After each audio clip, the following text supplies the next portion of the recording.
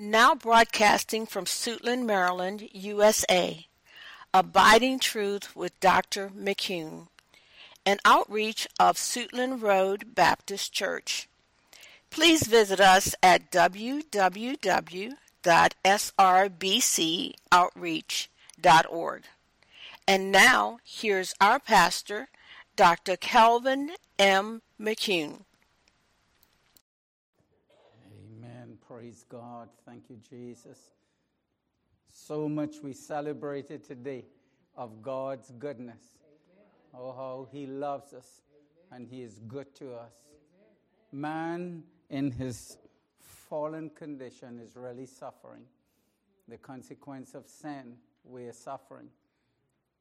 We are living, and yet we have this certainty that death is inevitable. It's a destination we will have to face one day. For the Bible says it is appointed unto man once to die, and after death will come the judgment.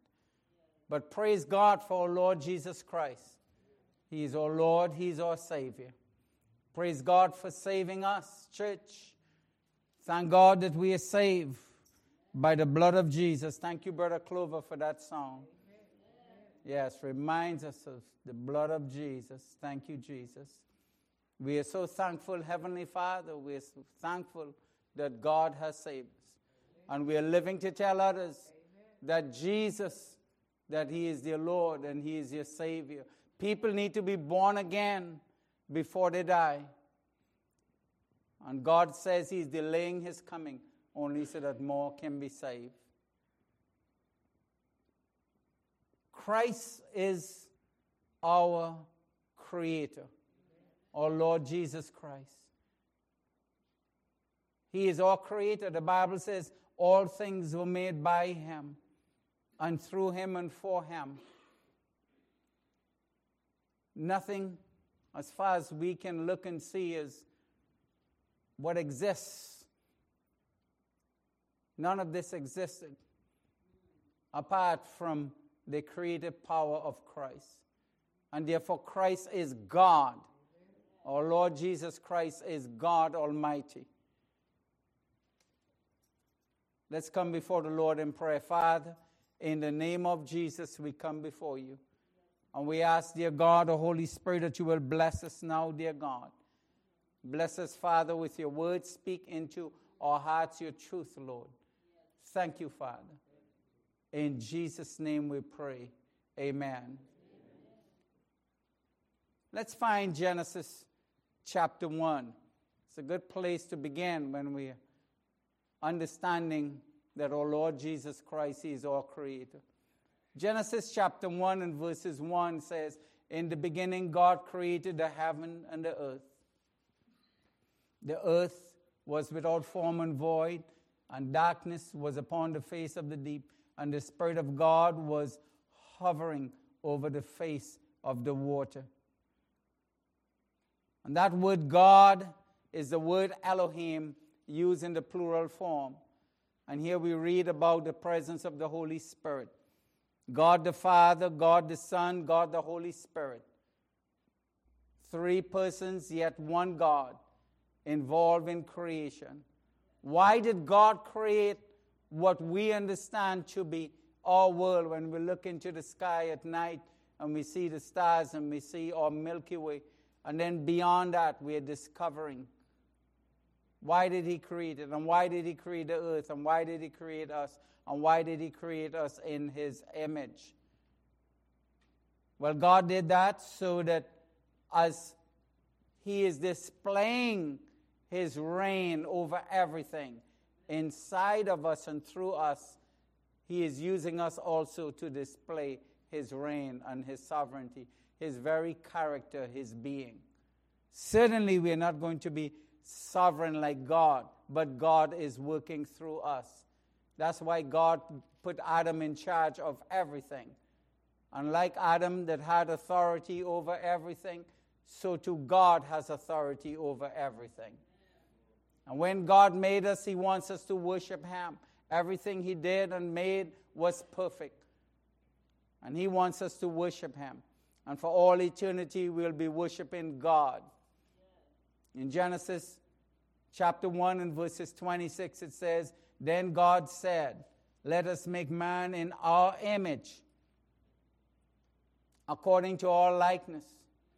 Let them have dominion over the fish of the sea and the birds of the air and over the cattle, over all the earth, and over every creeping thing that creeps on the earth."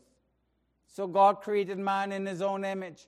In the image of God, he created him, male and female. He created them.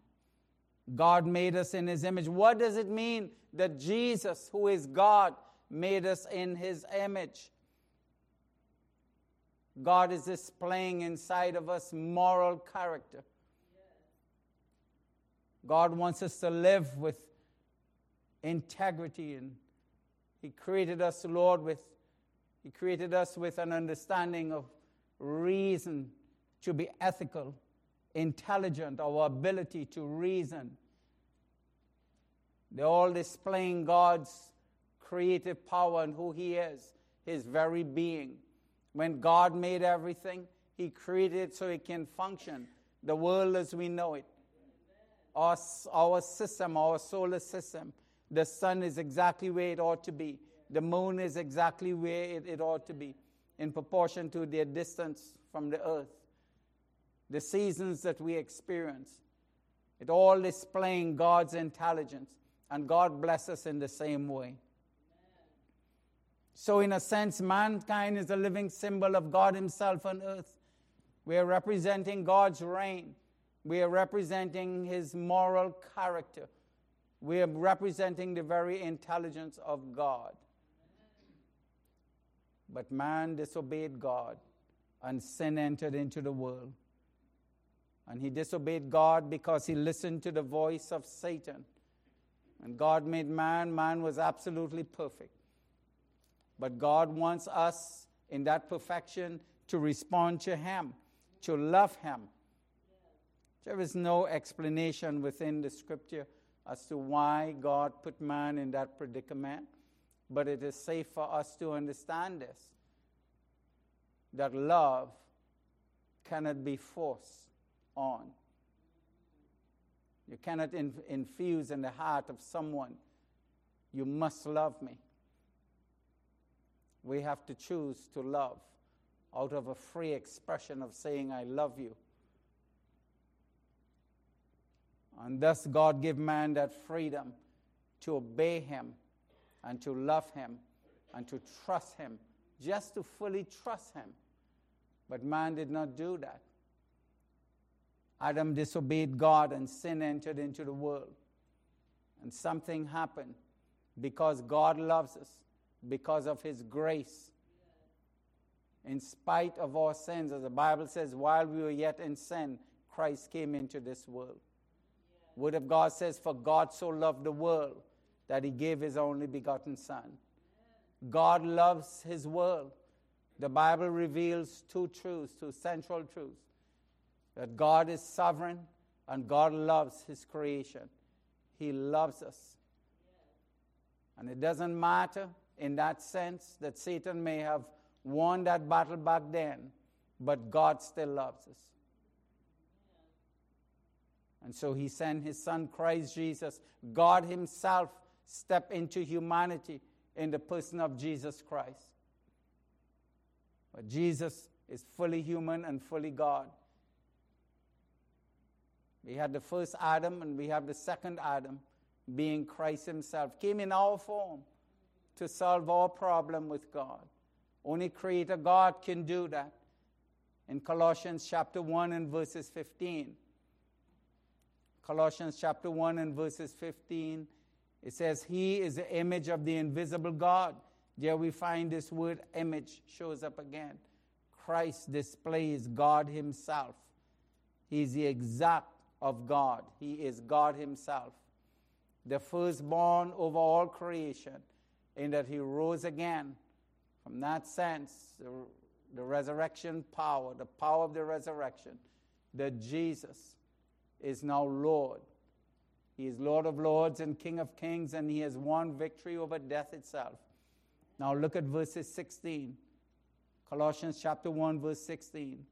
For by him all things were created, that are in heaven and that are on earth, visible and invisible, whether thrones or dominion or principalities or powers.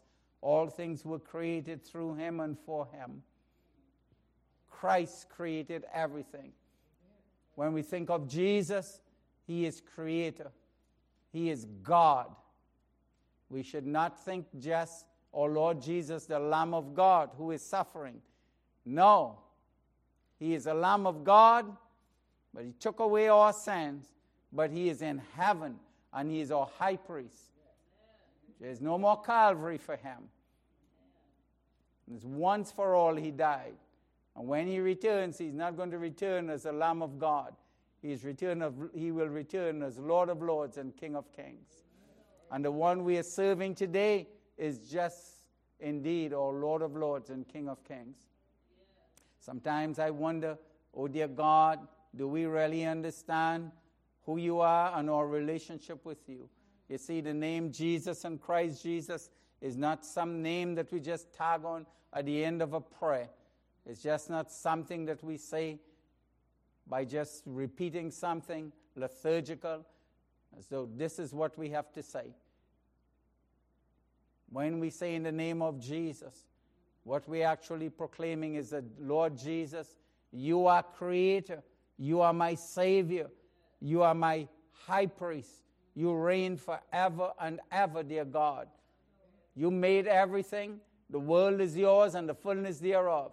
When we bring our problems before God, it is from that perspective. Dear God, since you created everything, what is my problem, dear God? To me, it might be a mountain, dear God. Is it so grand that you cannot handle it? He made everything. He created everything. And we are right if it's too much for us to handle. But we're bringing it to our God, our Lord Jesus, who created everything. God told his servants, go out there in the nighttime, and if you think you have a problem and you have any idea concerning who I am and your question concerning your faith in me, where were you? He asked him. Where were you when I created all of this? I created and I know every star. I know everyone by name. And where were you when I made this? That's our God whom we serve today. Our Lord Jesus Christ, who is Lord of Lords and King of Kings. We should bring our problems before him. That is fine. And we do that well. But here's what we have to be careful. When we bring our problems before him, don't limit our view as to who Jesus is. He is God. He is our creator. Verses 17 says, and he is before all things, and in him all things consist. He is keeping it together. And he is the head of the body, the church. And we are in the church. And Christ is our head. Who is the beginning and the firstborn from the dead. He is the first human person to experience the resurrection. We will follow after him. We who put our faith in Jesus Christ as our Lord and Savior. That in all things he may have the preeminence. He is Lord and he is sovereign. For it pleased the Father that in him all the fullness should dwell. Let's think about this, saints. We are responsible for our sinful condition. Adam chose to sin. That's a choice he made. God gave us this beautiful gift called freedom so that we can love God and trust him and obey him and worship him. But what did we do with it? Man sinned. But God loves us. And in Christ he solved that problem. And the Father sent the Son, whom all the fullness should dwell, and by him to reconcile all things to himself. By him, whether things on earth or things in heaven, having made peace through the blood of his cross. Why did Jesus come into this world? Jesus came to solve our problem with God. Through his blood, the Bible says, without the shedding of blood, there is no remission of sin. Blood represents the very life of God, the very life of man. God is spirit. We worship him in spirit and in truth. But blood represents the life of man.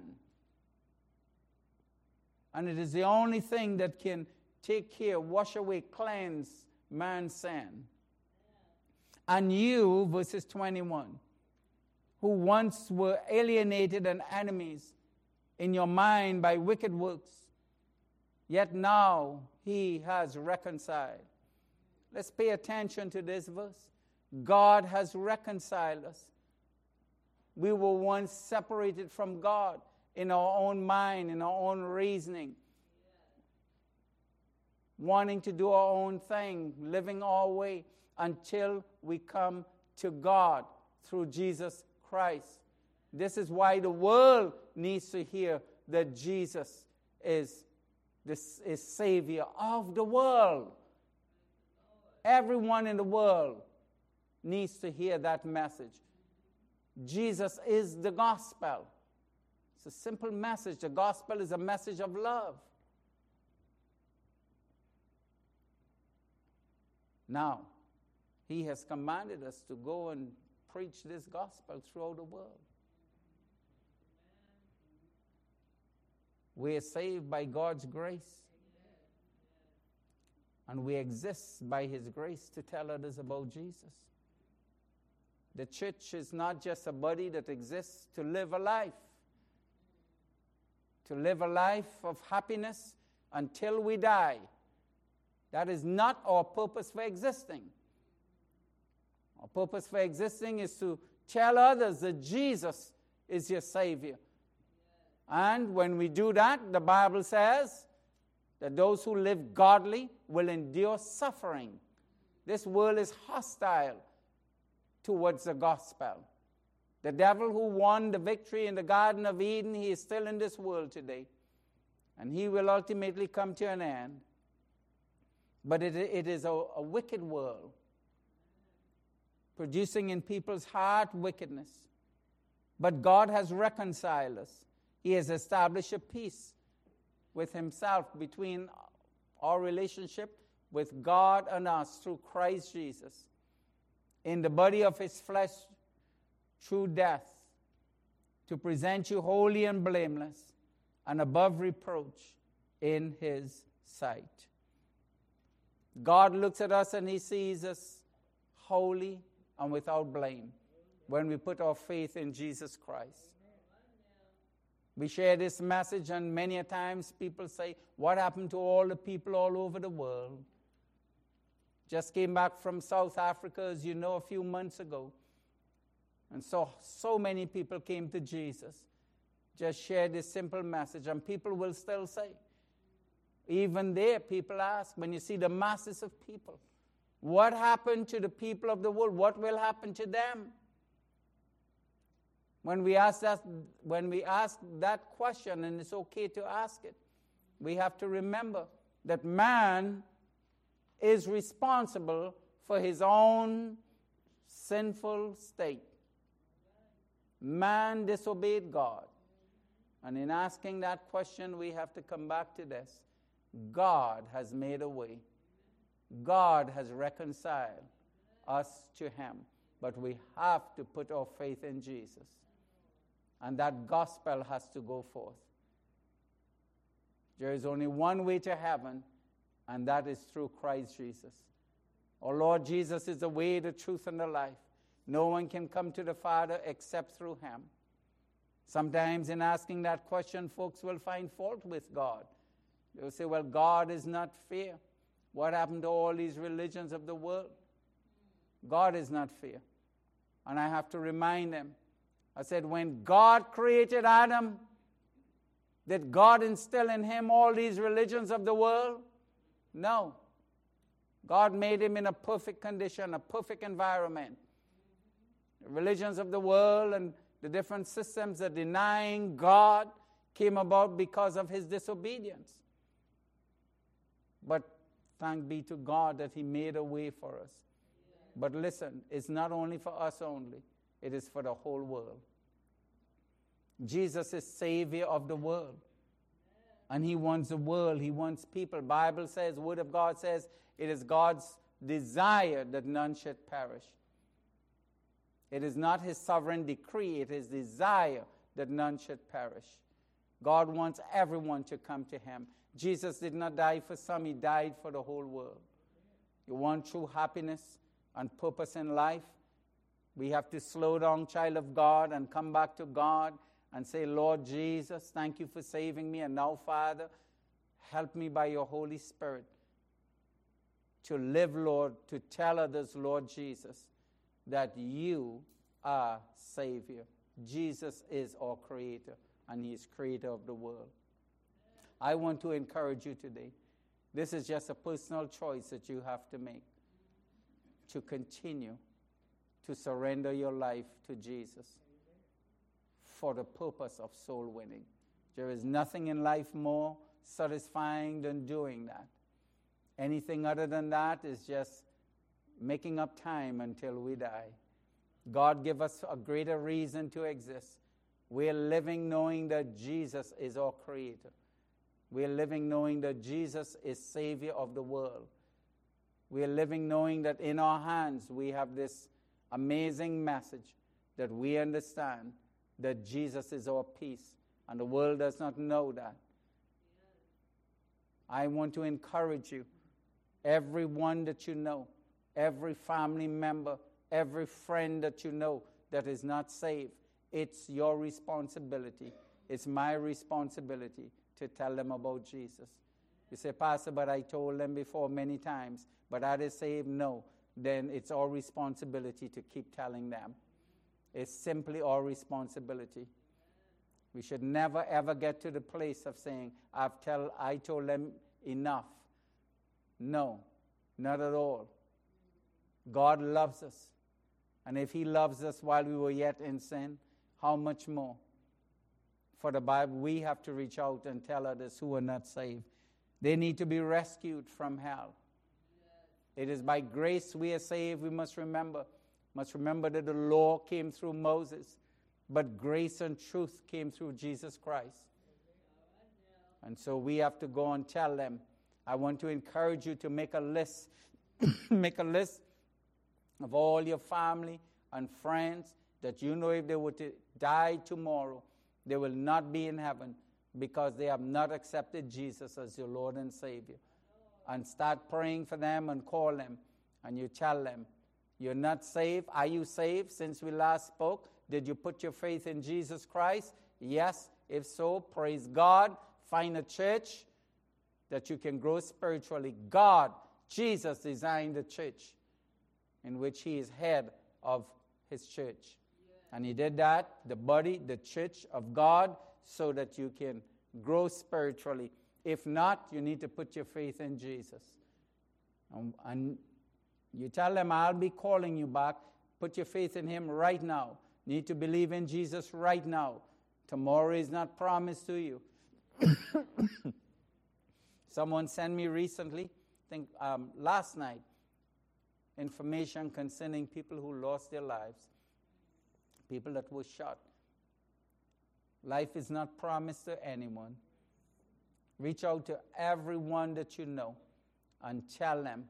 Make that list and go down that list. Don't miss anyone. Pray for them every day. God bring new people in your lives.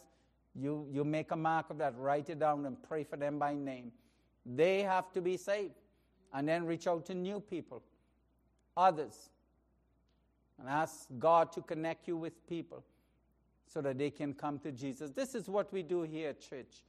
This is why we go out in the street and evangelize. God did not call me to pastor by any means just to feed God's people or feed my own life, just to exist. That's not what he says in his word. God says, I'm going to give you a gift to the church. And he called me more than 30 years ago. I felt that calling about 35, 36 years ago. And the purpose of that calling is to equip God's people for the work of ministry, for the work of soul winning. That's my role before God, is to equip God's people for the work of soul winning. Never to just teach God's people how to experience happiness in this life until we die. That is not the role of any pastor.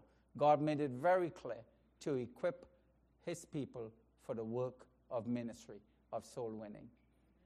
So please, I know you're not redefining my job. Not at all. Live for Jesus.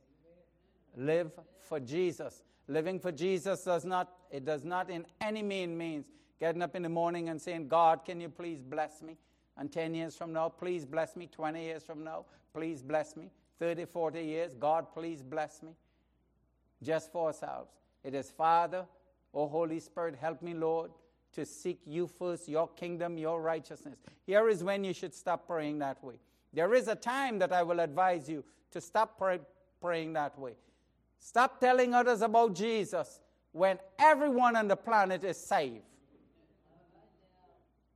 When everyone born again, then that's it. Your job has done. It's finished. But then you have to deal with the young ones that are just born.